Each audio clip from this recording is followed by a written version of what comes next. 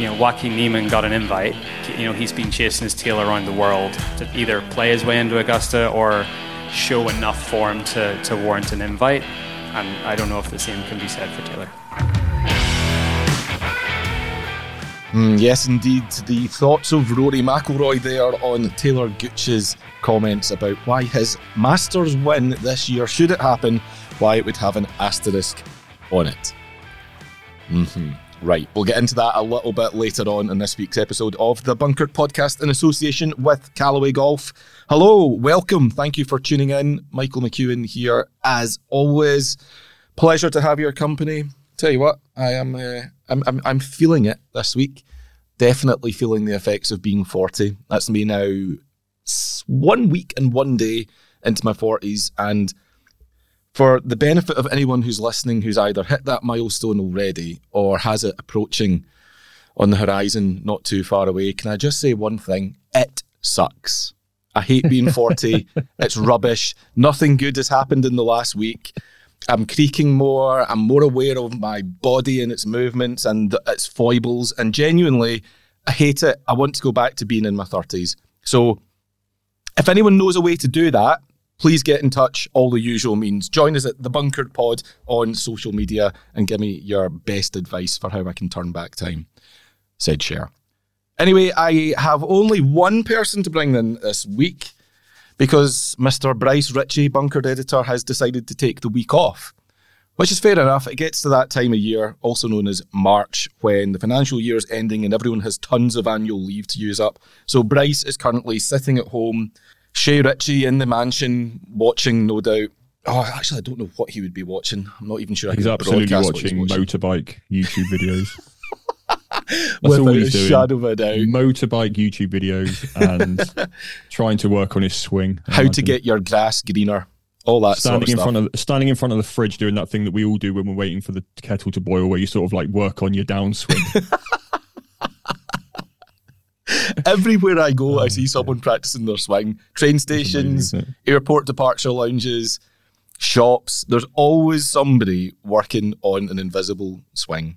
So no Bryce, but we have the next best thing. Some people might even say it's a better thing. I don't know. You decide.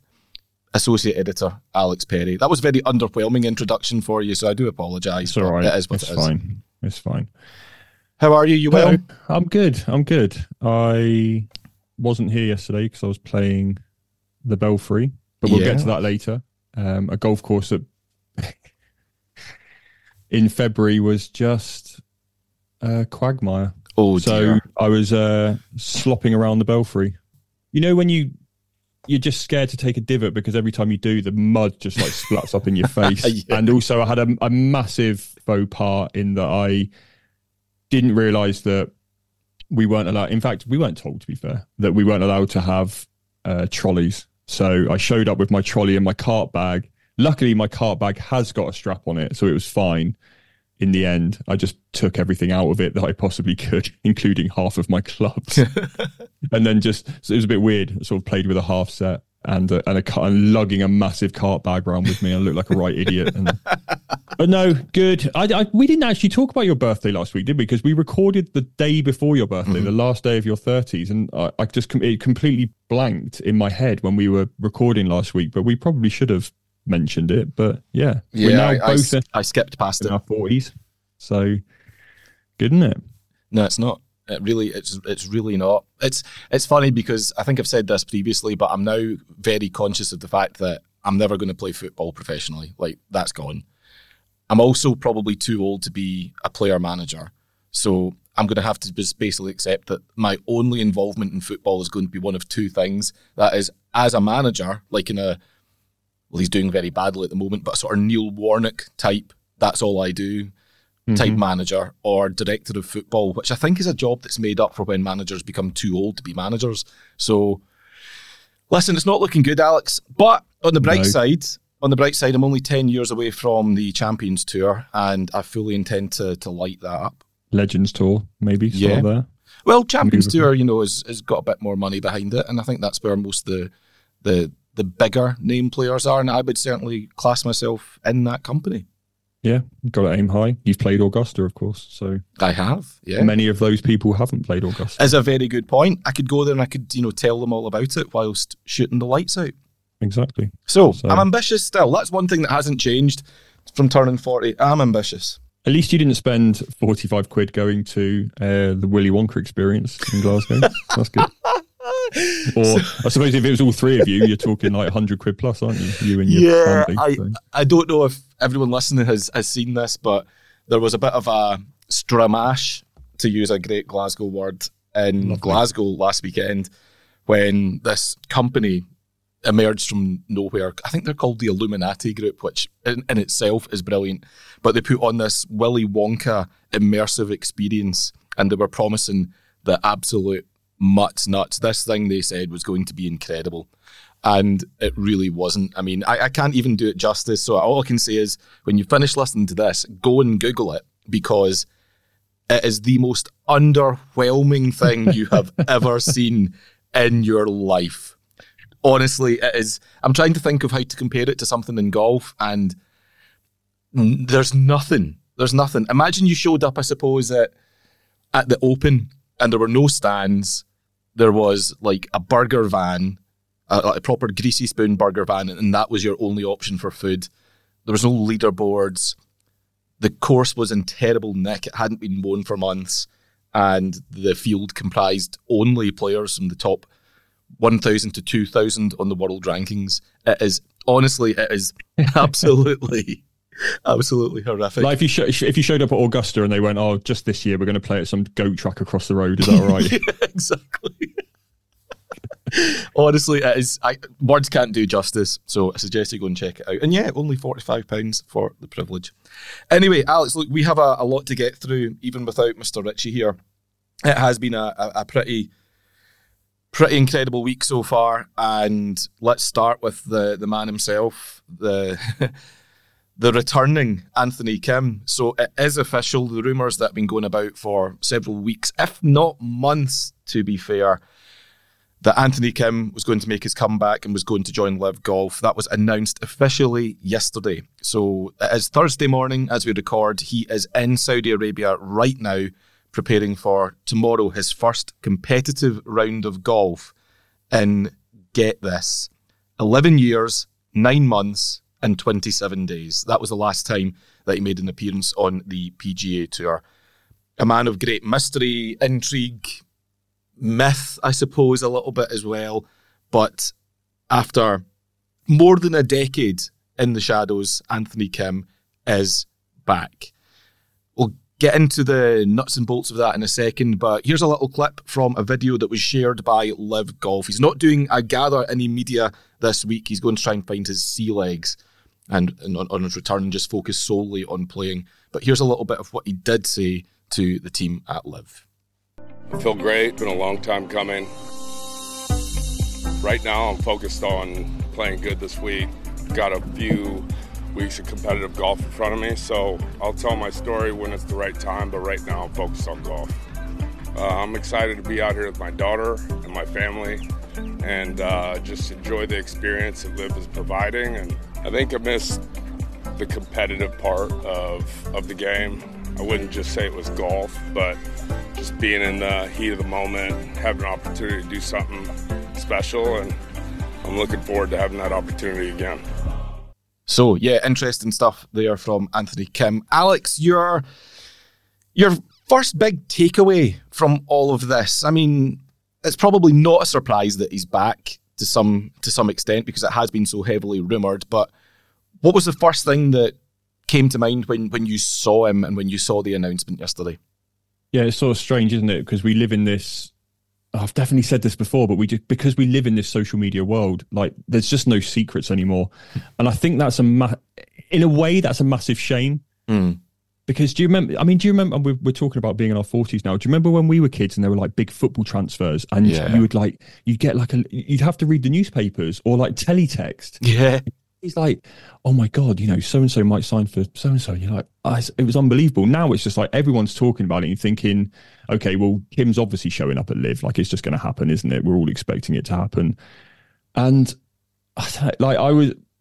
first of all, that Greg Norman video was absolutely fantastic. He released it. Yeah. I forgot. For anyone living under a rock, if they didn't see it, it was like a movie trailer, wasn't it? It was like a Marvel movie trailer, which actually came more across like a car advert. In a forgotten land. Exactly. That's exactly what it was like.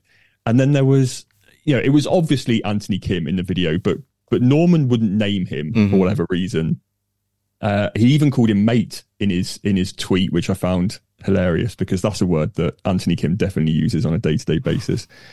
And then we had the pictures coming out of Jeddah where they had his nameplate, didn't they, on the range and stuff like that. So then you're sort of thinking, okay, it's definitely happening. Why haven't they just announced it? Like, why haven't you made this a big thing? Why are you waiting until Wednesday? Like, it all seemed a bit bizarre. They've obviously got their reasons. I don't know what they are. But when that first video of him swinging on the range came out, it was he just hasn't changed. He's the same. Like, he showed up in a t-shirt that was 5 sizes too big, shorts that were 5 sizes too big, skateboard shoes. I mean, he just had the look of a man approaching 40, desperately clinging on to his 20s. And I know that because I am a man who is past 40, desperately clinging on to his 20s. It was just, I mean, I was, like I said, I was at a golf day on Wednesday, so this just sort of all passed me by. But I think I saw a tweet, and I shared this with you yesterday, but someone said, when you see Anthony Kim for the first time, like close up, you're going to be surprised by what his face looks like. And I was just sort of thinking, what does that mean? But then we did get the close up shots. He obviously talked, and we had the photographs and things, and he just looks like Anthony Kim, but 12 years older. Exactly. He's just Anthony Kim, but like, I don't look like I did when I was 30. So why would he look like he does when he was 26 or 27? Like, it's just really bizarre, really bizarre. But it's quite funny. I think the conclusion we can draw there is that the public will be surprised by anything, not least the fact that after 12 years, you don't look the same as you did. The aging process works.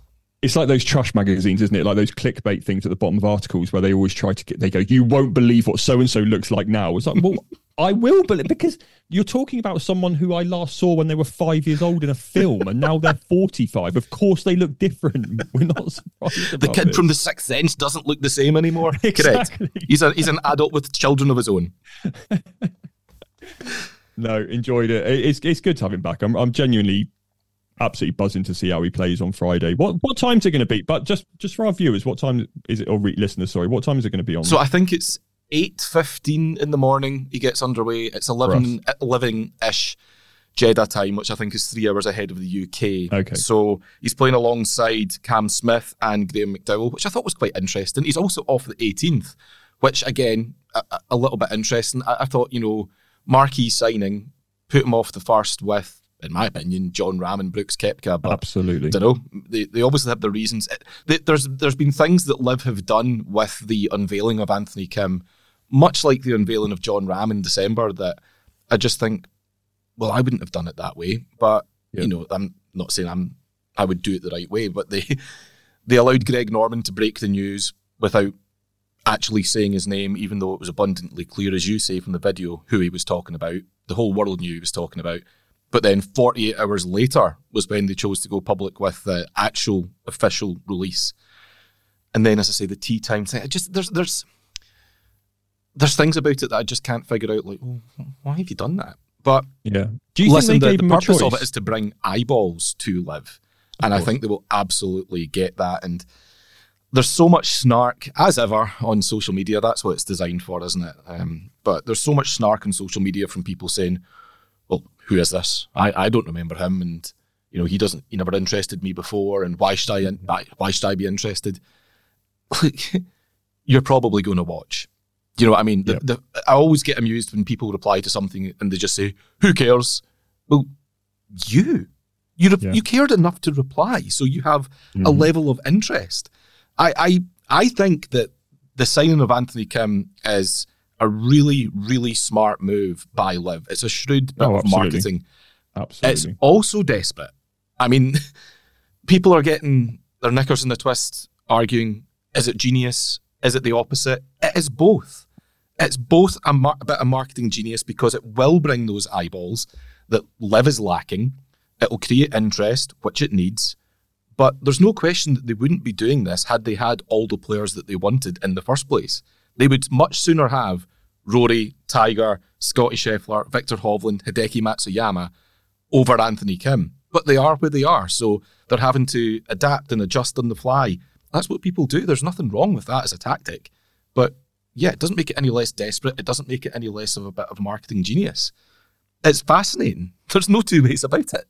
So my understanding is he is playing in the remainder of the season. Correct, yeah. He's going to play the 11 remaining individual events. How he slots into the team element, if at all, as a wild card. But he doesn't, does he? I just don't see how he fits. No.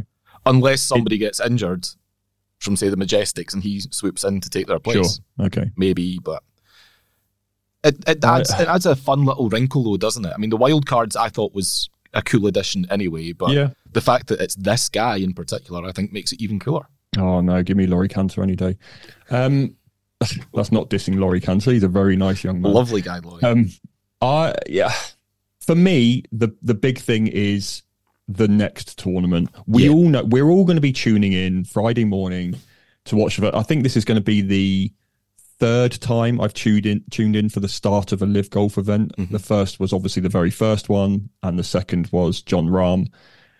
I've never, I've been in and out. I've never made a secret of that with Live. It doesn't excite me the way that any other golf tournament might, but I have obviously dipped in and out because it's my job. But those two tournaments were the ones where I actually watched it from the start, and I think that this will be the same. I'll be glued to it tomorrow morning when Kim tees off. It'll be interesting to see how much of a fanfare they make about it, because like you say, they've put him out on the 18th with G-Mac and Cam Smith. Okay, those are obviously high-profile players, but I do wonder if they offered Kim the chance to say, right, look, do you want to go off the first with, say, like the examples you used of Brooks and Jon Rahm, or do you just want to go out on 18 with two high-profile players but slightly less high-profile players? I can't imagine Kim being the player that he is and the person that we certainly knew him as when he was a PGA Tour player, wouldn't just go, yes, stick me out on the first. Oh, I don't care who I'm playing with. Stick me out on the first. I want all the cameras on me. So that's interesting. I'm genuinely excited for a Live Golf tournament. Exactly. Yeah. I think a lot of people are, and that's a good thing. I'll watch any golf. It's funny that, again, a sort of craven partisanship that you're supposed to have where you're either for Live or for the PGA Tour, but you can't be both. I'll watch any golf if it interests me enough. Exactly. And this certainly does. To your point, I think you're absolutely bang on. The next event is the one that matters. And arguably, Saturday's round could be interesting as well, because the novelty will wear off very, very quickly. People want to...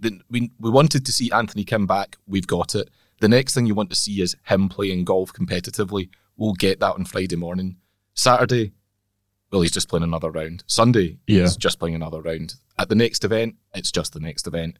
So I think Liv, if the whole purpose of signing Anthony Kim is a marketing exercise, they've got a really small window to capitalise on that and to convert people to become Liv fans, to watch the tournament more regularly going forward, watch the tournaments more regularly going forward.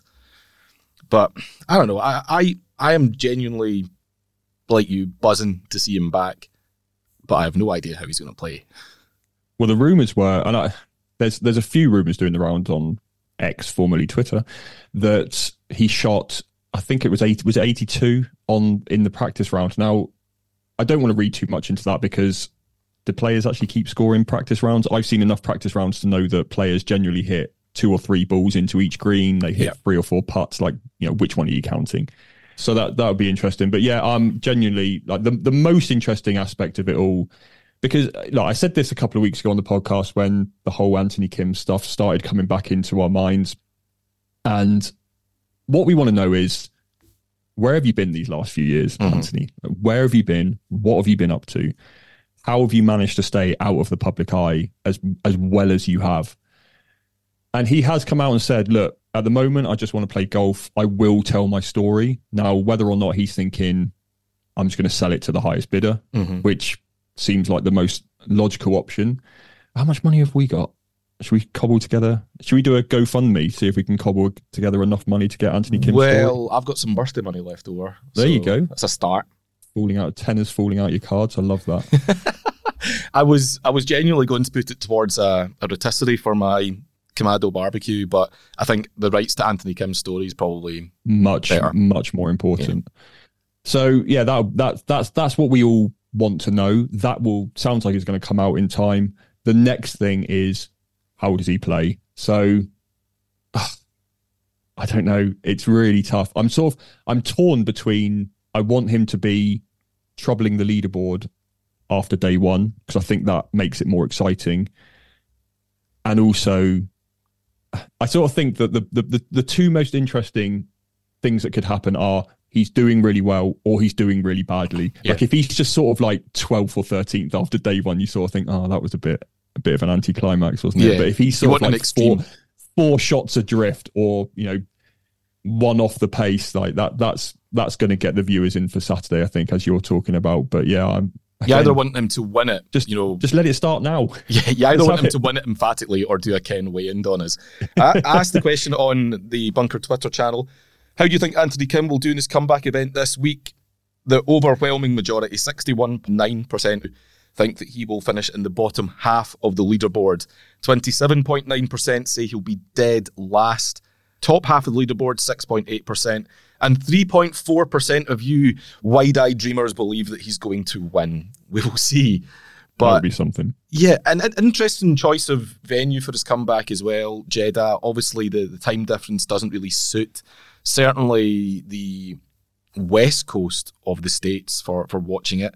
I think it's going to be quite literally the middle of the night in California.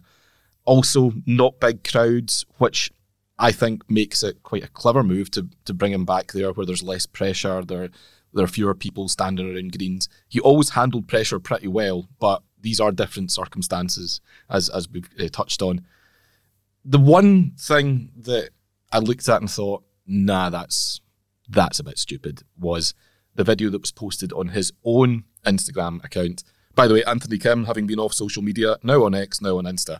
And his first post on Insta was a different video to the one that we played you a clip from earlier, which was a bit of a hype video, showed clips of him, I presume his wife, certainly his partner, his daughter, showed him getting ready at Liv, showing up at Jeddah. And then it finished with the most bizarre sign-off, which was, hello, haters. And you're like, what? Nobody hates Anthony Kim. Nobody ever hated Anthony Kim. What's the purpose of that line? And I don't know about you, Alex, but my first impression when I saw it was, all right, he's leaning into the everybody hates Liv angle, so I'm ready to take you on. It's almost like he's the cavalry showing up to join the fight. But other people interpreted it differently, implying that he was talking to people who are hating him or have hated him. Either way, it's a bit of a bizarre statement to make when you're returning, is it not? It's not only a bizarre statement to make when you're returning, it's also, and let's go down that line that we are assuming he's talking about people who hate Liv. I mean, I don't like that word. I don't think it's the right word to use. That is still, even if that's a Liv tactic, that's still quite a bizarre way of doing it. It's to lean into that theory that everyone hates Liv Golf, to sort of play on that, isn't what they should be doing, in my opinion. Like if they it's the same theory about them. Again, I don't want to say whinging or whining, but all the chat about OWGR points and the things that Greg Norman says. And look, Rory McIlroy said this, like, Greg Norman's not the right person to lead Liv Golf. And I completely agree with that, on the basis that he just has a vendetta against the PGA Tour, and that will hold Liv back. I said that when Liv first started a couple of years ago. I still believe that. I feel like they need someone to now take them to the next level. But to lean on that theory that people who don't like Liv actively hate it is a really strange one. And that feels like Greg Norman all over. That feels like Greg has been involved in that in kind of a like, do you know what you should say? Like, it's like he's writing the script and Kim's there going, it's very sort of persecution complex, us against the world, everybody hates us. And when we're led to believe that the intention is to try and find some sort of resolution, some peaceful resolution, and some way to work better together going forward, to go on the attack against fans of golf. This is an attack on fans of golf. It's not on the PGA Tour. It's not on the DP World Tour. It's not on Jay Monahan or anybody. They are saying to people who watch golf, presumably their target audience, some of you are haters. That's such a weird move. Bunky Perkins on Twitter put it perfectly. It was so easy, man. Have him do an interview with someone friendly, release an inspirational hype video, and have him come back in a US tourney. Instead, we're shouting out the haters and losers, of which there are not many. So, bit of a misstep there, but not enough to make me feel differently about his comeback. I am unapologetically excited about it. I think it's really cool. It's one of the biggest golf stories in recent years, and that's a competitive field, by the way. So bring it on. Very excited to see how he does, and obviously no doubt we'll reflect and get forensic about his performance on next week's episode of the show. Absolutely.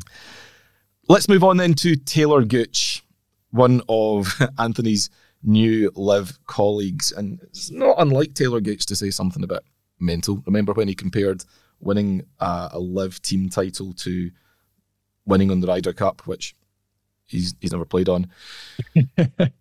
Taylor was interviewed this week by Australian Golf Digest. Now, I'll say this for him.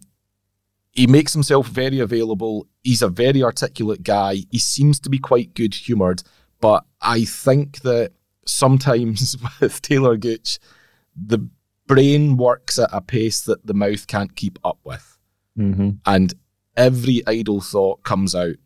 And this is pretty illustrative of it. When he was asked about the Masters and the fact that he's not going to be there as it stands, despite having won LIV's individual standings last year, he did say that he doesn't think it's surprising that he hasn't had an invite, albeit his LIV colleague, Joaquin Niemann, has. He then went on to say, I think the majors have kind of shown that they're not getting on board with LIV. Jacko Niemann went outside of LIV and played some great golf. I'll say he won the Australian Open, for crying out loud, and they rewarded him for that. So hopefully the day will turn when the majors decide to start rewarding good play on LIV. So far, so good. If Rory McIlroy goes and completes his career Grand Slam without some of the best players in the world, there's just going to be an asterisk. It's just the reality. Right. Just leave a bit of silence there. I like it. It's exactly what that quote deserves. It's utter nonsense. For starters, all the best LIV players, as in the players where you might go, oh, okay, maybe that wouldn't have been as easy if so-and-so was playing. They are in the majors, particularly this year. The Rahms, the Koepkas of the world, the DeChambos, they're all in the majors. So the argument falls down almost immediately. But like, where do you draw the line? I mean, I tweeted the other day saying that the Open Championship and the PGA Championship in 2008 were the only majors Tiger missed in that decade, the noughties or whatever we're calling them. So earlier that season, he had finished second in the Masters and he'd won the US Open. So shall we give Podrag Harrington a call and go, sorry, mate, we're going to have to put an asterisk next to those wins because Tiger wasn't playing and he was clearly the best player on the planet at the time. But, I mean, what if you do it in other sports as well? I mean, Stan Wawrinka and Novak Djokovic both won the French Open in years that Rafael Nadal wasn't playing. So should we put an asterisk next to them? Should we put an asterisk next to Chelsea's 2000 FA Cup win because Manchester United pulled out that year? Yeah, of course. So it's utterly bizarre comments. And you are absolutely right. Like, I've been in the presence of Taylor Gooch, notably at LIV Golf event last year at Centurion. And he is an articulate guy. He is switched on and he does make himself available and he's genuinely comes off as a decent, normal bloke. He's not a bad guy in the slightest. Like, he's not a Patrick Reed in that he's like, I'm just desperate to make headlines. But I'm wondering if there is, it's either for me, he's said a couple of things in the past he's made a few headlines and he quite likes that attention. Mm-hmm. But I don't think it's that. I think it's what you said. I think it's just something pops into his brain and it comes out of his mouth before it's filtered. Yeah. And that's just how it works. Because we all do that, don't we? We all think something and then something in there goes, don't say that out loud. You'll get absolutely That's why this isn't recorded live. You should see the edit. Jesus Christ, the edit's huge. That's why when we did the podcast live, the version that went out was 45 minutes shorter than the actual version that happened in the room. Why do you think Bryce really isn't here this week? So yeah, but no, you're absolutely bang on. Like it's an unbelievably naive thing to say, and I genuinely, as a journalist, as someone who writes headlines every day, absolutely love it. Oh, absolutely. Fair play. Yeah. Keep doing it, mate, please. 100%. And, you know, it's a shame because that comment has overtaken what I actually believe is a really good point that he's made about the world rankings. Mm-hmm. He's essentially saying that the majors aren't going to allow us in because the world rankings aren't allowing us in. And it's the same people who govern both majors and world rankings for the most part. So I agree with him. I think his point's bang on. You know, LIV is vastly different now. The field, I mean, is vastly different now to what it was when they staged their first event at Centurion in, June 2022. The quality's night and day. It does have some of the best players in the world. That's some people want to contend that, but it's deliberately disingenuous. I think it's intellectually redundant to suggest that LIV doesn't have some of the best players in the world. And so, yeah, I believe that the world rankings, the official world golf rankings, has made itself obsolete. I'll die on that hill quite gladly. So I agree with Taylor Gooch on that point. But when he says that if Rory wins, there'll be an asterisk, like Rory McIlroy's going to care. He'll have completed the career Grand Slam. Let me phrase this a different way. Who was missing from the field when Ben Hogan completed the career Grand Slam? We don't know because it's not relevant. Tiger Woods wasn't there, obviously. But, there may have been, for all we know, 3 or 4 of the biggest names weren't playing for whatever reason. It's not relevant because the achievement is greater than any of that. I give Rory props. Years and years and years, just to add to that point, the best players in the world in America didn't travel over for the Open. Yeah. So all those wins that were achieved by the likes of, well, let's say Bobby Locke, Peter Thompson, what are they less because the best Americans weren't there? No one makes that contention because, frankly, it's stupid. Rory McIlroy was asked about Gooch's comments ahead of the Cognizant Classic last night when he faced the media, and to Rory's credit was pretty... Well, he gave him the benefit of the doubt, didn't he? He said, to be fair to Taylor, if you read the entire article, the question and the answer, it's not as if he just came out with it. He said, I feel like whoever did the interview led him down the path to say that, so I'll give him the benefit of the doubt a little bit. He just agreed with what the interviewer asked. However, he did point out, at the same time, as you heard at the top of the show, Joaquin Niemann got an invite. I played with him a few weeks ago in Dubai. He went down to Australia and won. He was in Oman last week. He's been chasing his tail around the world to get this, to play his way into Augusta or show enough form to warrant an invite. I don't know if the same can be said for Taylor. Rory is bang on. If Taylor Gooch wanted to play in the Masters, he knows that he can't get in through LIV. He knows he has to do more. The Masters will... and has for a long period of time recognised and rewarded players who support the game globally. Joaquin Niemann has done that. Australia, Dubai, Oman. Taylor Gooch has just been prepping for the new LIV season. If you're not going to get off your couch, mate, you're not going to get anything. Exactly. And just to add to that point, I think, unless I've got this horribly wrong, I did a very quick search, but from what I can work out, the only non-LIV event he's played in the last year or so is the Hong Kong Open. So, yeah, I mean, Rory's just pure class, isn't he? He's unless he's in a car park in Rome and doesn't think there's one pointing a camera at him, he's always absolute pure class. And he's obviously heard those quotes from Taylor Gooch. He knows what's going on. I suspect his immediate reaction to those quotes in the privacy of his whether it was his own home or just in the privacy of the locker room on the PGA Tour event. I suspect he was a little less class about it. But obviously, once he's put in front of the microphone and he's had time to reflect on what he said, like, he's absolutely bang on. You simply cannot argue with it. Yeah. We asked this question again on social media to followers of the Bunkered podcast Twitter account, or X. I'm just going to keep calling it Twitter. Yeah, we all are. Yeah. It's fine. Too bad, Elon. Which one of your achievements will forever have an asterisk against it because Taylor Gooch wasn't involved? And oh my goodness, you did not disappoint, ladies and gents. Tom Reed, Taylor Gooch didn't apply for my job, so I know I'm just the second best man for the job. Eat and sleep golf. I once won a pint for naming all the major winners of the 90s in the correct order. Taylor Gooch wasn't in the clubhouse at the time, so it should never have counted. Clarkey, Leith Schools Cup final win. Forever soured knowing Taylor didn't go to my primary school. Chris O'Coin, I think it is. I shall forever be ashamed that I first learned to walk in a Gooch-free zone.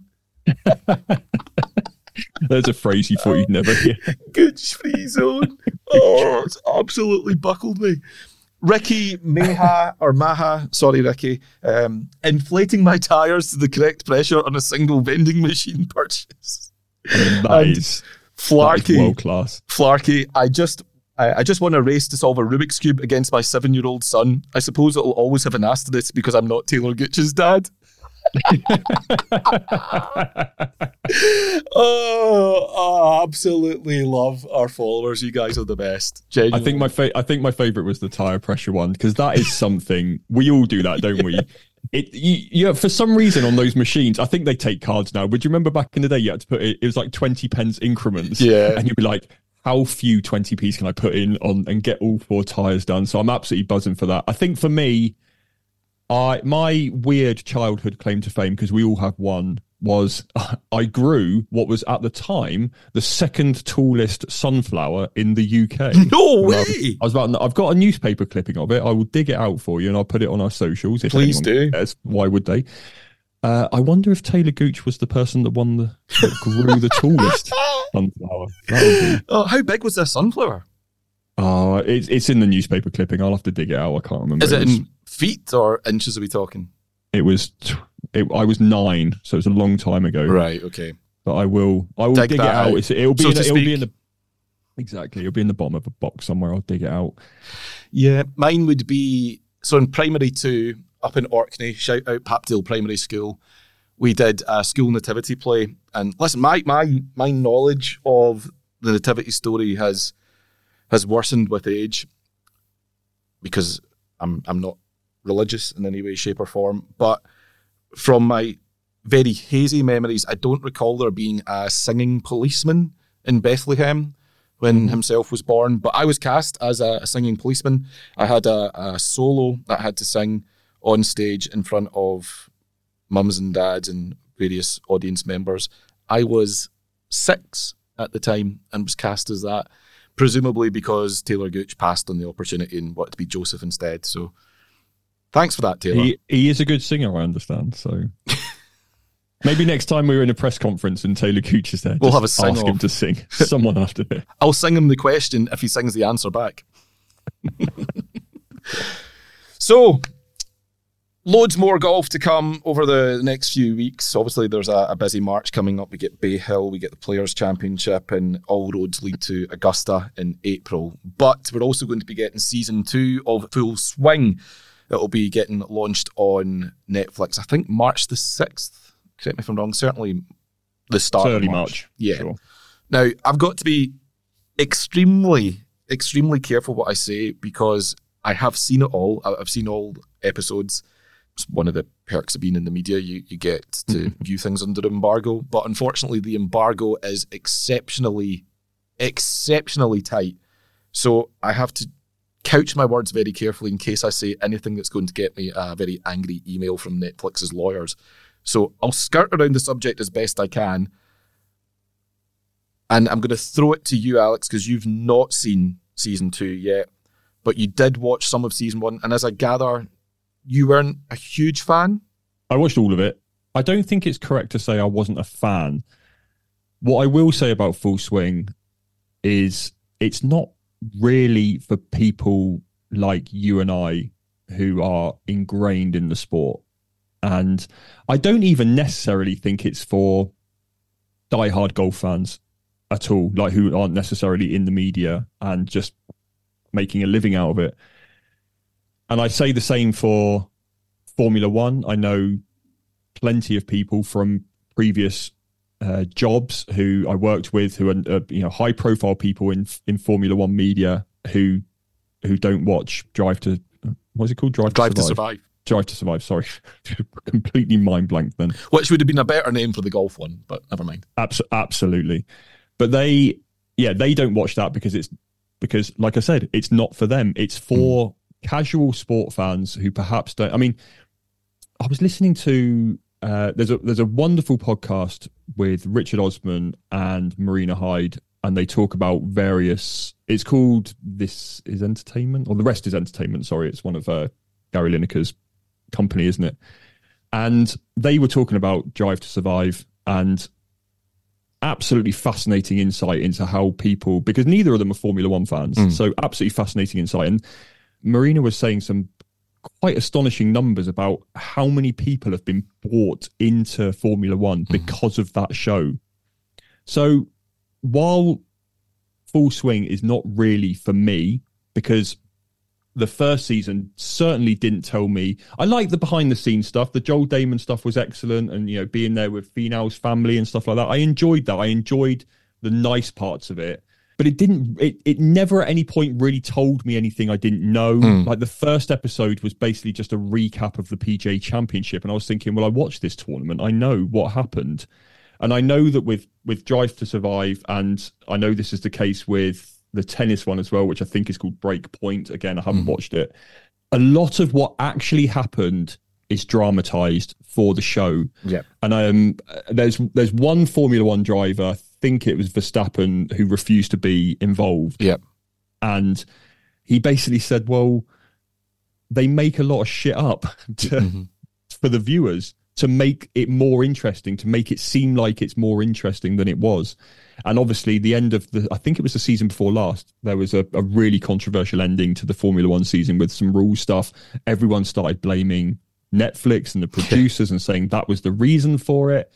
So I will watch. Was there not something like that with tennis as well? Was it the runner-up of, was it the US Women's Open, if I'm remembering this properly? There was a clip of her doing the rounds on social media that showed her smashing up her racket after her defeat. Yeah.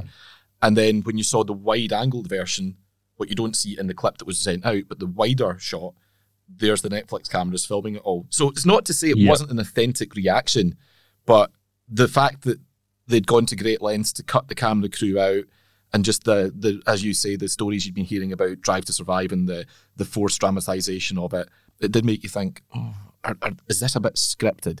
The example I would think of for that, for the first season of Full Swing, would be like Poulter throwing the clubs in the locker room. Yeah. When he comes in and he just flings the irons, right down one of the aisles of the locker room. I can almost hear that conversation where they're going, okay, Ian, take 3. We want you to throw your 7, 8, and 9 iron. Yeah, no problem. Just, do you want to tomahawk him or a helicopter or just a straightforward throw? I can hear all that conversation unfolding. So, yeah, I suppose... You will never miss an opportunity to get that impression out, will you? Never. Just ask me about GMAC again. I missed that earlier. But yeah, But are we a bit naive to assume that they wouldn't? I mean, it's an entertainment show. It's not a reality show. It's entertainment. Of course they're going to ham it up. But if it, like I said, it's not really for me. I enjoyed it. I watched it. I came away from it thinking that is not aimed at me. But on the flip side of that, if it does for golf what Drive to Survive did or has done for Formula One, then that's good enough for me. Yeah, and to that point, so last September, the PGA Tour released some numbers that showed the effect that Full Swing had used, I think was it the Nielsen Media Research Analysis. And that found that 63% of Full Swing viewers tuned into PGA Tour coverage in the 2 months following the debut of the series. 11% of viewers had not tuned into PGA Tour coverage in the 6 months leading up to it, but did so after watching the show. And according to Accelerant Omnibus, What a sensational name that is. Just an X. It's not EX Celerant. It's X like Xander, which, yeah. 42% spend more time watching pro golf and TV after watching Full Swing. 36% spend more time engaging with pro golf and social media.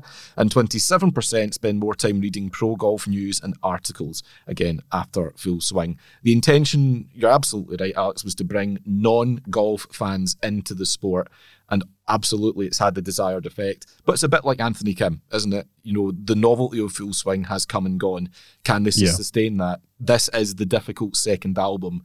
Will it have a similar impact? Are you not even allowed to say whether you preferred it to the first series or anything like that? I'm not going to risk it, to be honest. Plus, that's next week's show. Listeners, I tried. But yeah, Full Swing Season 2 coming out in the next week or so. If you have a Netflix subscription, then I assume you'll be tuning in. If you don't, you might well go out and get one. Don't know. That is as much as I can say. Genuinely too afraid to say anything else because I don't want to be sued.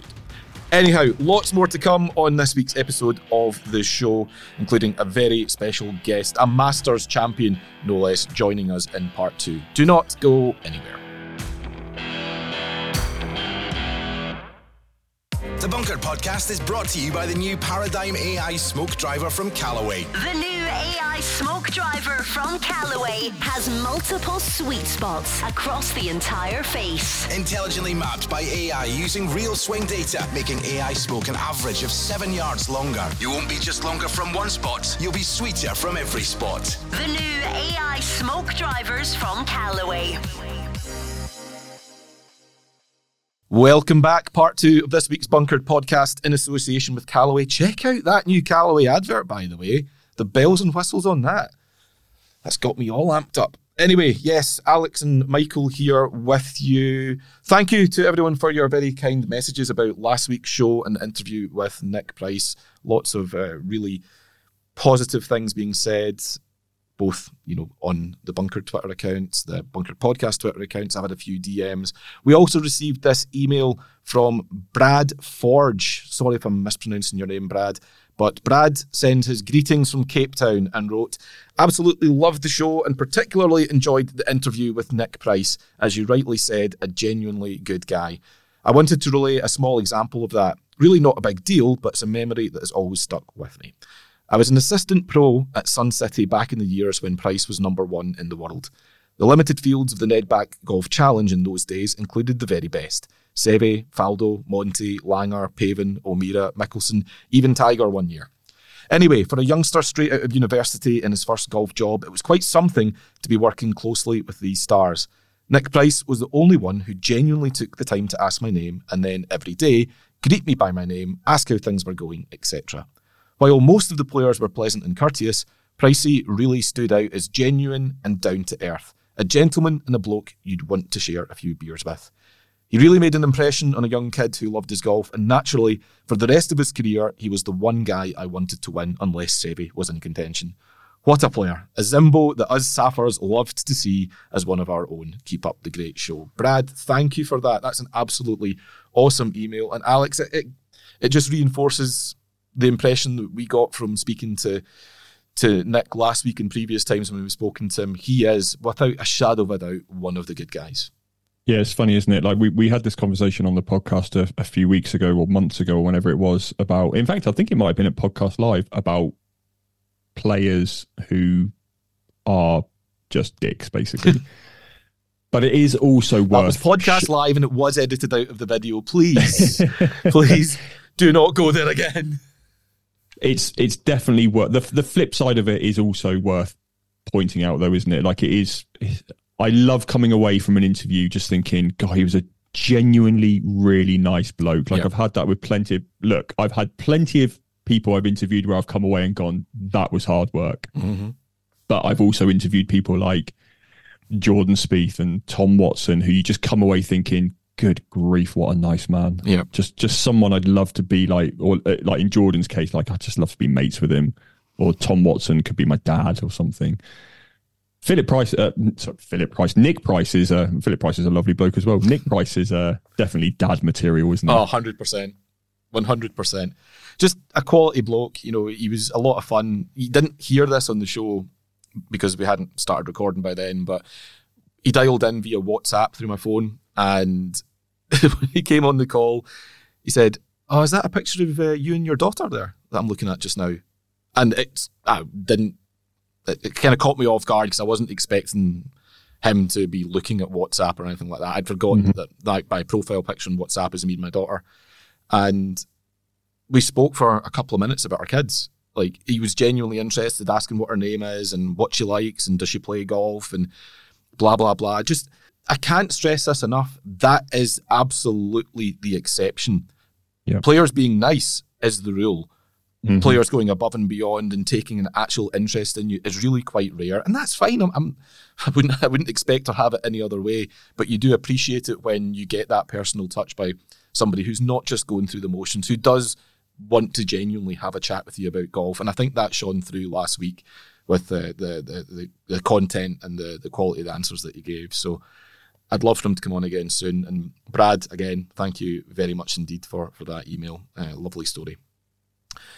We've got another great guest coming up right now, a guy who certainly fits the Nick Price mould as far as I'm concerned, and that is former Masters champion Danny Willett. Danny is an ambassador, besides his many other things that he does. He is an ambassador for Prostate Cancer UK, and at Bunkered, we're delighted to announce Prostate Cancer UK as our official charity partner for the coming year. We'll be supporting them on various activities and raising awareness and funds for the great work that they do to combat this horrible, terrible illness.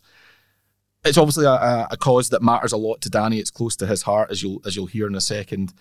Alex, you mentioned at the top of the show that you were at the Belfry yesterday, and it was because of the launch of one of the prostate cancer activities that we'll be supporting, the Big Golf Race 2024. Tell us a bit more about that and how people can get involved.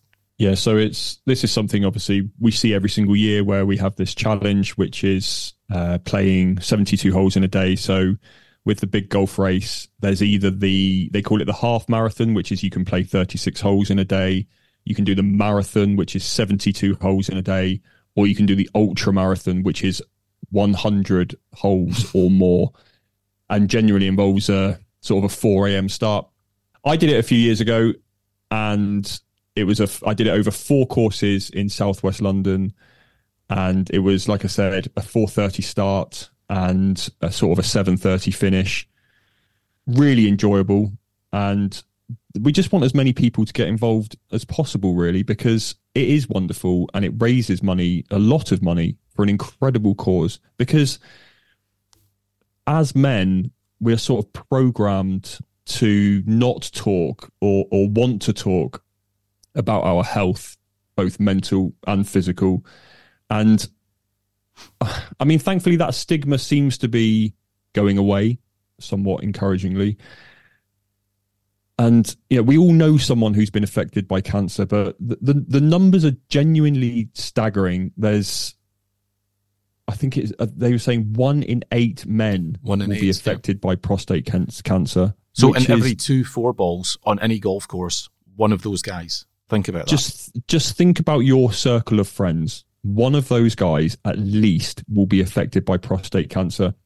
So we had this lovely day at the Belfry yesterday. As I said, the course wasn't in good nick, but again, it's just enjoyable to be around people and meet people and hear their stories. So there was a few former professional footballers involved. So Jay Bothroyd is involved. Mark Bright is involved, because if you are Black or Asian, you are then even more likely to be affected by prostate cancer. So Jay and Mark are on board as ambassadors. Also, Phil Jagielka, or Jagielka, as one particular commentator pronounces it, he's involved. So all of these people, and Jay got up. The wonderful Ian Carter was hosting, and he asked Jay Bothroyd why he got involved, and Jay was genuinely getting really choked up. Like, it was actually a very emotional moment in the room in the Belfry, and he was talking about his dad who had been affected, and his dad said to him, like, "Oh, I've got this," and he was saying that he wouldn't even use the word cancer because it's just because of the stigma attached to it. And Jay encouraged him to talk to his friends about it, and then Jay's dad talked to one of his friends, and then lo and behold, he went to get checked out and he had it as well. So I mean, if the only message that comes out of this is to go and get checked up, I mean, look, we were talking at the top of the show about turning 40, both of us now. You and I, I will be encouraging you, Michael, to go and get checked out. Mm-hmm. I'm certainly going to go and get checked out, as I'm sure you would be encouraging me. So 100%. It is uncomfortable, both to talk about and the actual physical examination, of course. But you will know someone. If it's not you, you will know someone that is affected by prostate cancer. It's a wonderful charity. It's a wonderful cause, and the golf race is a way to get involved by playing golf. I mean, yeah. I will certainly be getting involved in some way. I haven't quite thought. I'd quite like to do something a bit more out there than just playing golf, but I'm sure I'll come up with some wacky idea that we can get involved in. But yeah, I mean, all the information's over on the Bunkered website, so you can go over there and check it out, and you can see just how staggering these numbers are that I talk about, because there are far too many people. We were having a bit of a slideshow in this presentation, and the reality really hits when you were talking just then about the photograph of you and Sadie that Nick was talking to you about. But it really hits home when you see these photographs of guys who are either not much older than me, or in some cases younger than me, with their tiny children, and underneath it just says, diagnosed too late. That guy is no longer with us. Don't leave it too long. Just go and get checked out, please. And like Michael said, incredibly proud to be involved in this. Yeah, very well said, Alex. Couldn't agree more. Very, very well said indeed. ProstateCancerUK.org. Highly suggest you go and check out the website as well. Listen, this is the most common cancer in men, but most men with an early prostate cancer don't have symptoms. It's not always life-threatening, but when it is, the earlier you catch it, the more likely it is to be cured. All you need to do to check your own risk in the space of 30 seconds, answer 3 quick questions. Go to prostatecanceruk.org/risk-checker. Listen, it's not going to tell you if you've got it or not, but it's there to give you a sense of the risk and to let you know if you are in one of those high-risk categories. Please, like Alex said, just do it. It's uncomfortable, granted, but what's the alternative?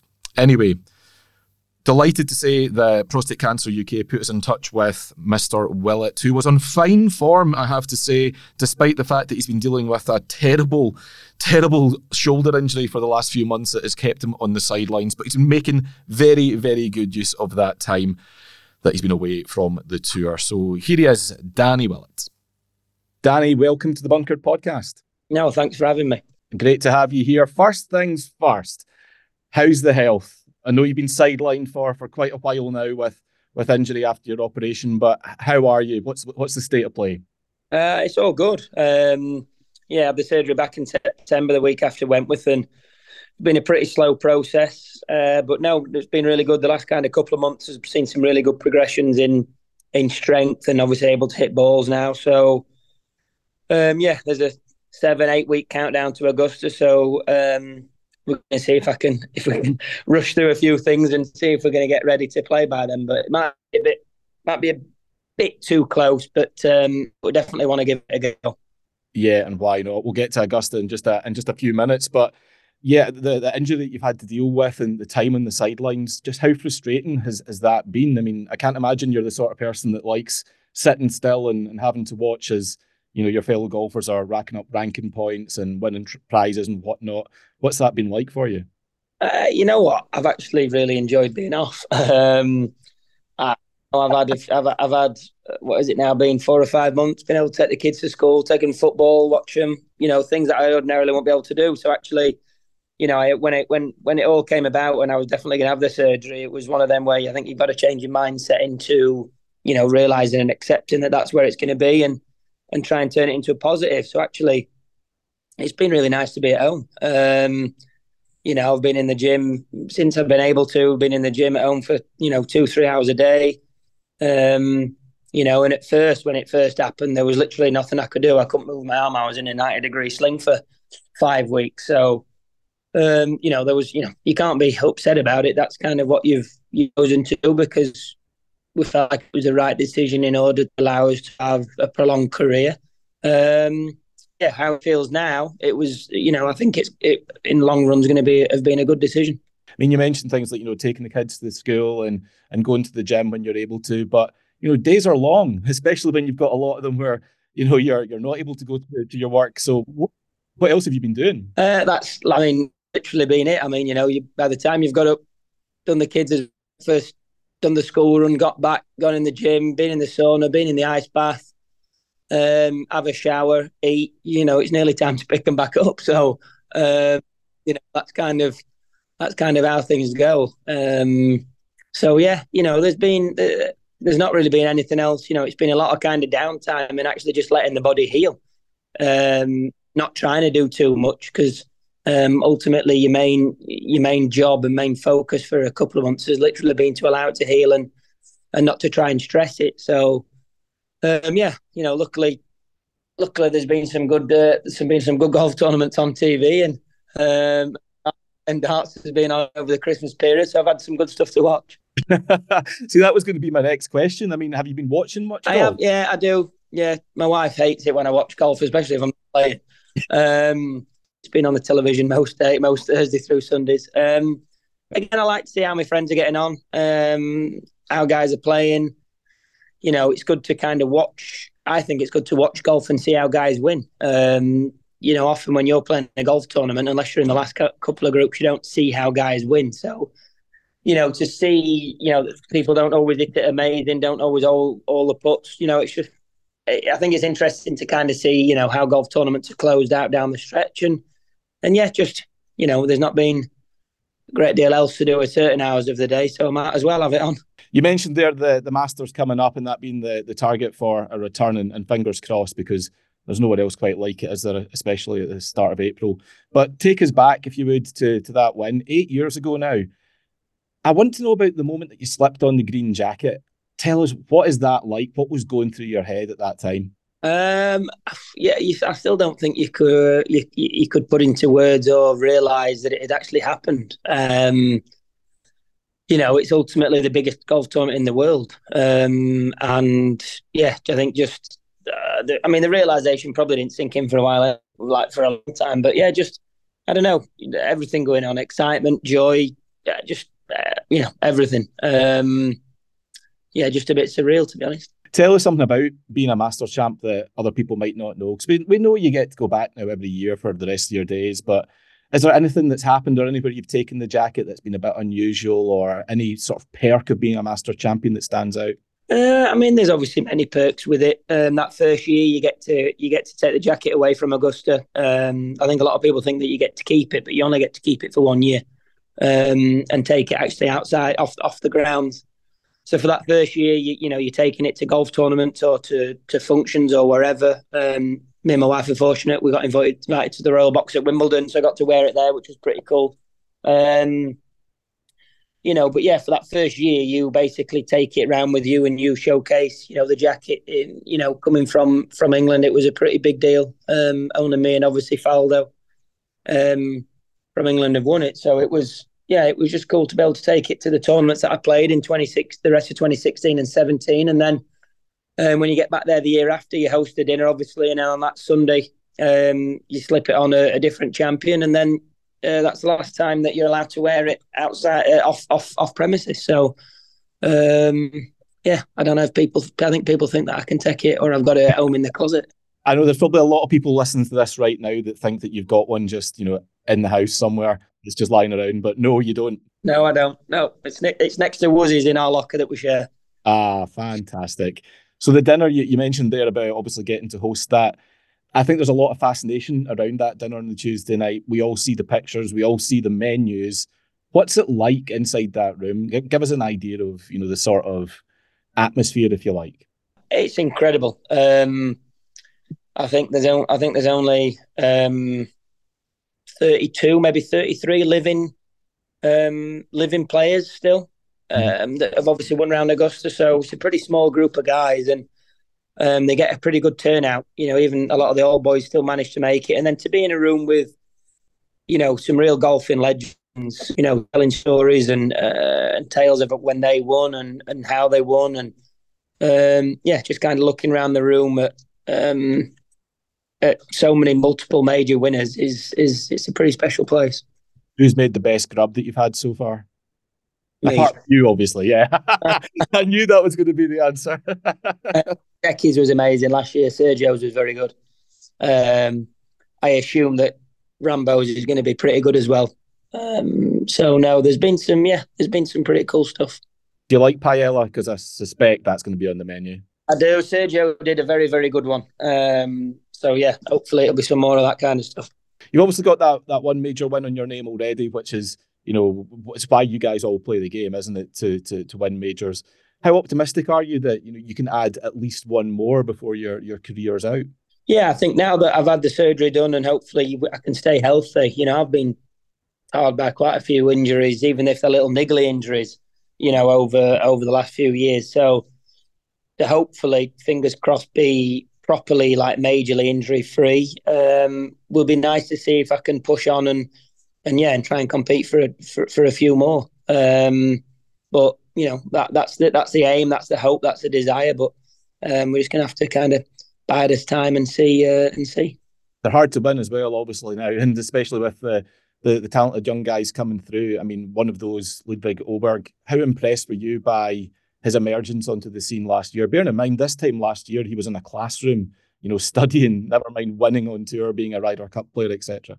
Yeah, he's a brilliant player. But I think the college system in America now prepares the guys so well for the professional game that, all of the top probably 3 or 5 guys that come out of tour every year from now going forward are all going to be brilliant golfers. Just because of how they are. They're training hard. They're playing a lot of competitive golf. It really just creates a great environment for them to get better and to thrive. I obviously need to ask you quickly about the current state of the game, and you've kind of probably got a bit of a unique perspective on it compared to other guys. You've been pretty much sitting watching it with the rest of us over the last few months as these discussions and rumours and all that have been swirling. What's your take on it, Danny? I mean, where do you see this going, or rather, what do you hope for as a player returning to the game and looking to get back to the very top? What's your ideal scenario? Yeah, I don't really, like you say, it has actually been quite nice to not kind of be out there playing. I think at times it can be quite distracting for guys. To be able to just sit back and kind of see. Obviously, the golfing landscape has changed. But for me, it'd just be one where, I've got lots of good friends who now play on LIV and play in Europe and play in America. And, I think people's decisions that they took were their own, and they did them for their own reasons. I don't think anyone should be tarnished for it. It's kind of it's the decision that they made. So the way back for guys, I have no idea. Like I said, I've not been in and around the tour to kind of talk to anyone and see what's going on with it. So for me, it's probably quite a nice position to be in, where I can just concentrate on getting healthy, and then by the time I get back and I'm playing in Europe and in America, we'll just kind of hopefully have to see that it'll be sorted out by then and everyone can move forward. Absolutely right. Hopefully by the time you get back, peace will have broken out, whatever peace looks like. But it'd be nice to get back to talking about golf shots and players hitting shots and winning tournaments as opposed to all of this other stuff. But obviously you're speaking to us today because of your links to prostate cancer and the big golf race. Prostate Cancer UK's leading fundraiser. It's launching this coming week. Golfers can grab their mates and play 36, 72 or 100 holes in the day to raise money to help save men's lives. This is something that I've done previously. I played 101 holes in a day. I can assure everybody it is not as easy as it sounds. Prepare to be very, very tired, but it's an incredibly worthwhile cause and one that's very close to your heart as well, Danny, isn't it? Yeah, we kind of got involved with Prostate Cancer UK a few years ago now, when they were the main charity for the Betfred British Masters that I hosted down here at the Belfry for a couple of straight years. And we've helped raise quite a lot of money over the last few years for them. And for a charity that, I think it's amazing in what they do, but it's also, I think, was more when I first got involved, it was how little kind of we knew about it, or how little people knew about it. 1 in 8 men get diagnosed with prostate cancer, which is a pretty staggering number. But as I've said before on many of occasions, us men, we don't really like, if you're not feeling well or not doing some, things don't feel right.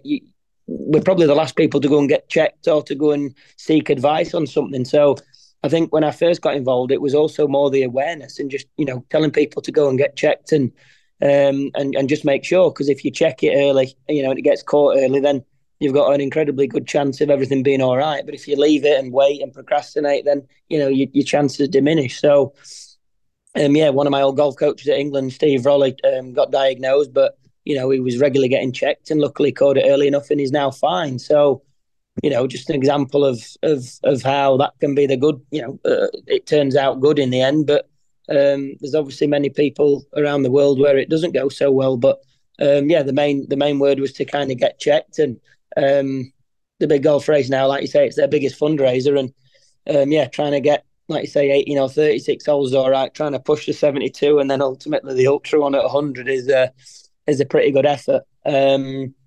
Just get as many people involved as we can and raise as much money as we can.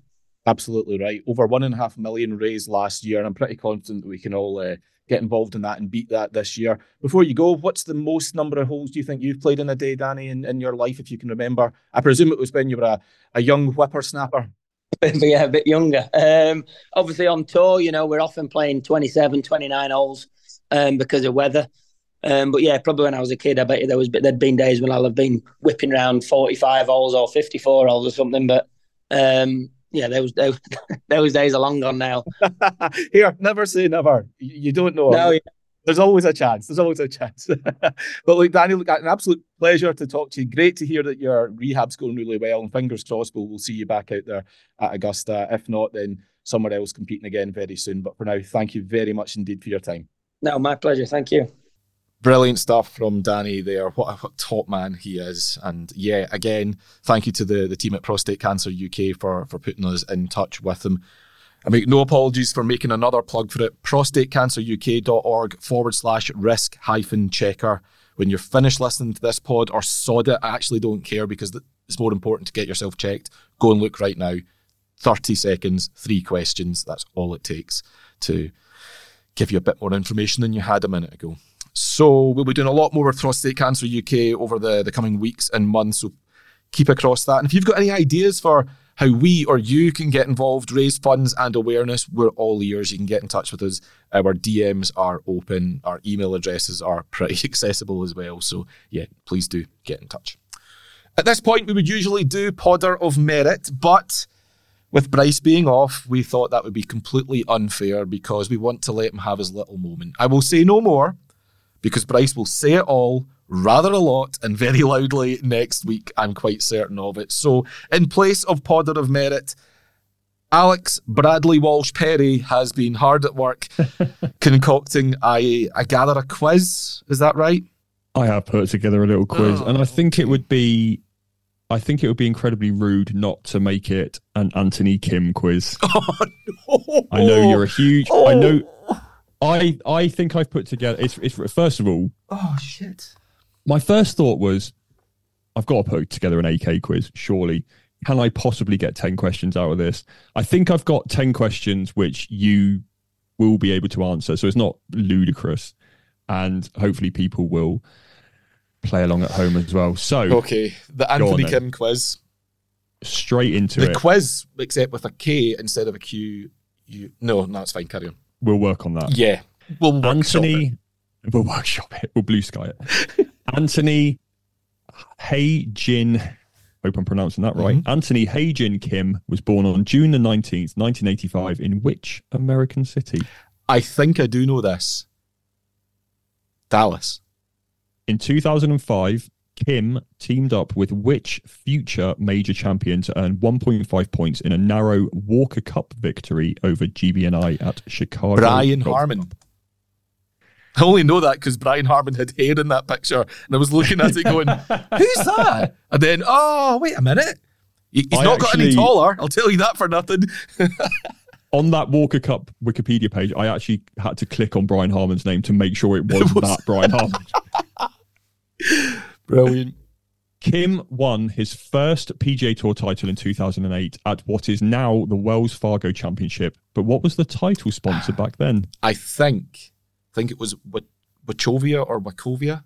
I think it's pronounced Wachovia, which I believe is a bank. Yes. Or it's certainly a finance company. That's boring.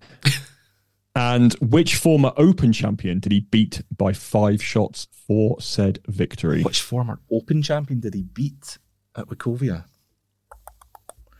That's a great question.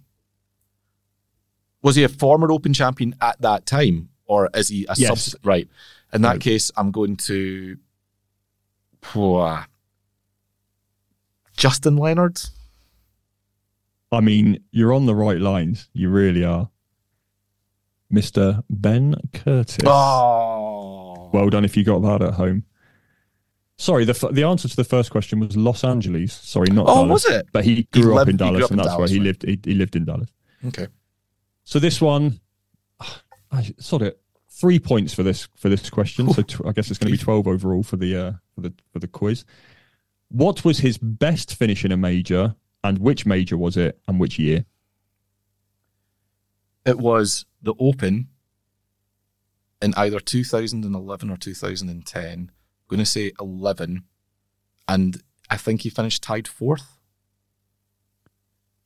It was 3rd at the 2010 Masters. No way! Of course. His other top 10s were tied 5th in 2011 at the Open and tied 7th at the 2008 Open. Damn it. But that has an asterisk next to it. Of course. What was Kim's highest world ranking? 6th. Correct. After a tied 3rd at the 2008 Tour Championship. To the nearest million, how much did he earn in his PGA Tour career? Oh, good grief. So I do think I know this because I wrote a blog on this a while back looking at what he achieved and more to the point what he didn't. And I think to the nearest million, I think it's 12, something like 12.2, 12.4. Correct. 12.206409. Very good. How many points did he win from his 4 matches in the 2008 Ryder Cup? I'll give you half a point if you're half a point either side. There you go. I know he did very well. He played with Phil, I'm sure. And I know that the US did very well at that particular match. 3.5? Oh, I can't even give you half a point. 2.5. No! Jeez, ouch. Next question is, and which European did he thrash 5 and 4 in the Sergio singles? Garcia, next. Next. Right, last question. He also earned 3 points for the USA in the 19.5, 14.5 win over the international team at the 2009 President's Cup. Where was that tournament held? 2009 President's Cup. It's not really an Anthony Kim question, is it? But I was running out at this point. You know what? I'm not even sure if that was in America or not. I'll narrow it down. It was in the US. Trying to think where it's been played. Not a million miles away from the answer to question 1. Well, that gubs that. So my first thought was Liberty National, but that's more recent. Not a million miles away from Los Angeles. I might have to countdown clock you. I think I've absolutely stumped you here, but I sort of also feel bad because it's not really an Anthony Kim question. Nah, it's not. I'm not having this count towards the total. Unless I get it right, in which case absolutely. Oh, not a million miles from Los Angeles. Oh, hang on. San Francisco's not a million miles away. TPC Harding Park. Correct. Get in. But that point doesn't count, does it? You just There's an asterisk against that point. There's an asterisk against this show because Bryce isn't here. Exactly. I wasn't counting up yet. Yeah. Bryce Gooch, yes. Bryce Gooch. I didn't count up your score, but you did very well, as you always do on these quizzes. Can you count it up? I'm genuinely interested to know what I got. Yes, mate. All right, so you didn't get LA, so you got Brian Harman, you got Wachovia, you didn't get Ben Curtis, you didn't get 3rd at the Masters in 2010, you got 6, you got 12 million, you didn't get the Ryder Cup points, you got Sergio, and you got Harding Park, so 6 out of 12. That's okay. Considering it's technically, 6 out of 10, there was just a lot of points up for grabs for one of the questions I got wrong. There you go. So, no, I'll take it. Not bad. More of an Anthony Kim fan than I actually realised. Anyway, thank you for that, Alex. Always fun. And yeah, let us know how you got on. All you people that say, I don't care about Anthony Kim, I don't remember him, shouting at their car radios. It was Ben Curtis, you clown. Yeah, the joke's on you. Anyhow, Anthony Kim is also the subject of Honesty Box this week. The question is this, Alex. With Anthony Kim set to return, name something else to do with golf you'd like to see make a comeback. It can be a golfer, it can be a course, a tournament, a piece of equipment, a rule. The choice is yours. Shoot. Okay, so I've put together a number of answers. So I'm going to start with apparel. Okay. Argyle jumpers and sweater vests. Absolutely. Like Nick Faldo on the bridge in that yellow jumper. The old geometric patterns or geometric George. I just want those back. Yep. Bang on. And it's funny as well, isn't it? Because I bet 10 years ago or 20 years ago, I absolutely hated it. And now it's just like, now I'm a bit older. I'm like, yeah, do you know what? Do you know what? They look good. They look comfy. I think you can buy them though. Yeah, Pringle of Scotland are selling geometric George jumpers. Now, granted, there's not much change out of £200, £225 for it, but changed my mind. You know, in terms of equipment, chippers. We were talking about stigmas earlier. Mm-hmm. Why was everyone hating on chippers? I know Ping have bought one out in the last couple of years, but let's just get rid of that stigma. Like, why are you hating on it? Golf needs to be easier. Chippers actively make the game easier around the greens for choppers like me and you and 99.9% of the people listening. So chippers for choppers. Hybrids are Exactly. effectively just chippers on steroids. Exactly. In terms of rules, the knee height drop, it's just ludicrous. You look like a prat doing it. There was nothing wrong with the shoulder height drop. Yeah. In fact, I would go one further and do the old throw it drop over the behind back. your shoulder, over the shoulder drop, which I thought was absolutely fantastic. No, nothing wrong with the shoulder height drop. Let's bring that back.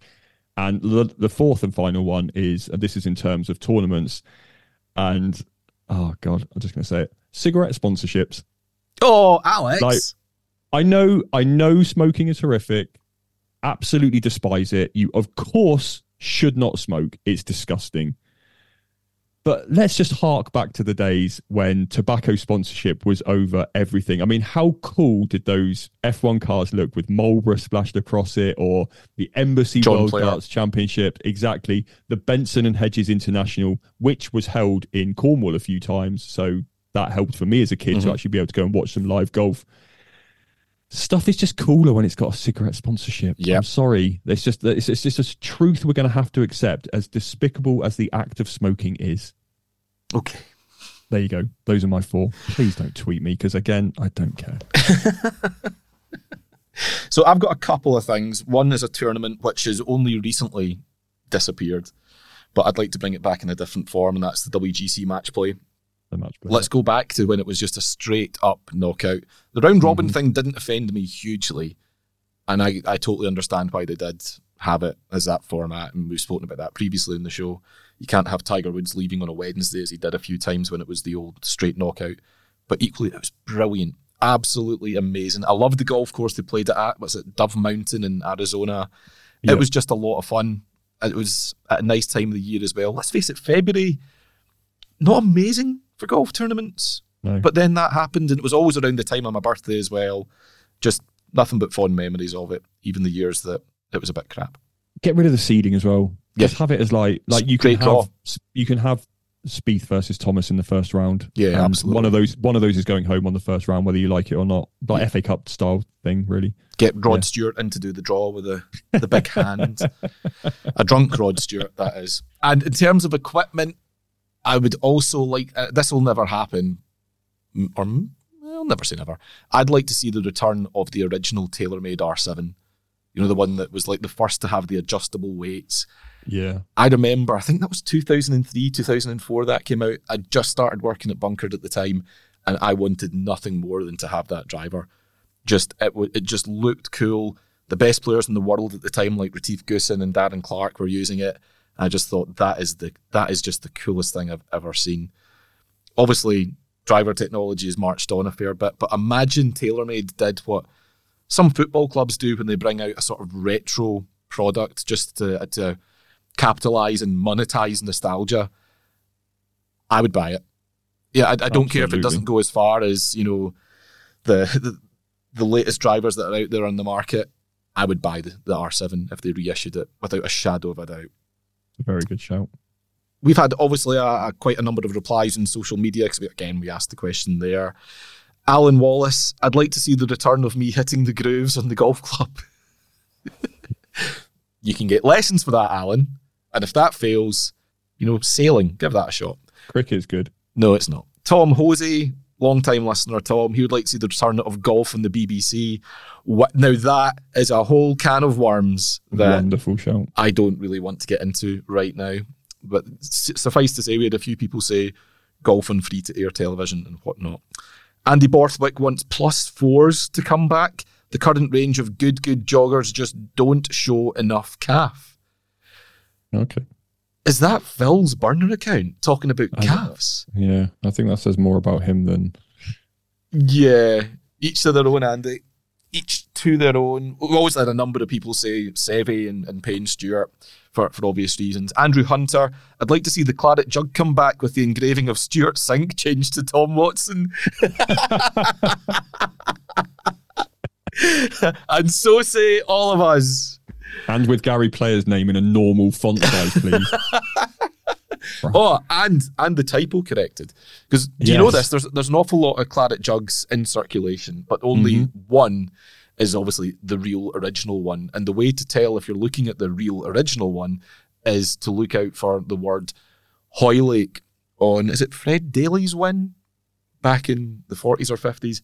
Anyway, there's an open win at Hoylake, and the engraver spelled it Holy Lake. And that's been changed on subsequent replicas, but obviously not on the original. So if you look at the claret jug and you see the word Holy Lake staring back at you, you are looking at the real one. The OG. Alan Gunnigal's with you. He wants a return of the Faldo jumpers from the 80s. At MB Rabs is also with you on the dropping over your shoulder, which, besides anything else, was objectively hilarious, wasn't it? This golfer standing just absolutely prone, tossing a ball over their shoulder and then looking around quickly. Bounces off the back of your leg. Like, it was just carnage. Brilliant. Gordon Ritter wants the belly putter to come back. Ooh. Now, I actually don't think the belly putter has gone away. It's how you can use it that they changed. So by all means, go and buy a belly putter, Gordon. But if Gordon's regular playing partners are listening, if he gets it, watch him closely. He's at it. And Stuart Cormack just wants unity in the game. That would suit me. Oh, what a nice way to finish. Isn't it just? And on that note, that is us. So, Alex, thank you very much for your time. Much appreciated as always. Yeah. It's nice when we get to speak, isn't it? You can have that argument with Bryce. I'm not. Listen, he's not making it this far into the show, so I can say all sorts of stuff about him at this point. But look, Bryce will be back next week. I actually think I'm off next week. So if there is a Bunkered podcast, it'll be without me. So, but apparently a lot of you who leave reviews like that. Apparently, Bryce's family and friends. Speaking of which, if you've enjoyed this, please go and leave us a review. Give us a 5-star rating only. I'm not interested in your 3 or your 4. Certainly not interested in your 3 stars, but go leave a review for us. We read them all. We take them all on board. So, yeah, please do that. Thank you, Callaway, for your continued support. Thank you, Prostate Cancer UK, for everything you do, frankly, and also for putting us in touch with Danny Willett. And thank you to you for listening. I'm away to stitch an Anthony Kim's scarf together and to get myself all hyped up for his big return tomorrow. I will see you all on the YouTube channel or on the app first thing in the morning. But until then, and indeed until next week or the week after that, who knows, it's bye-bye for now.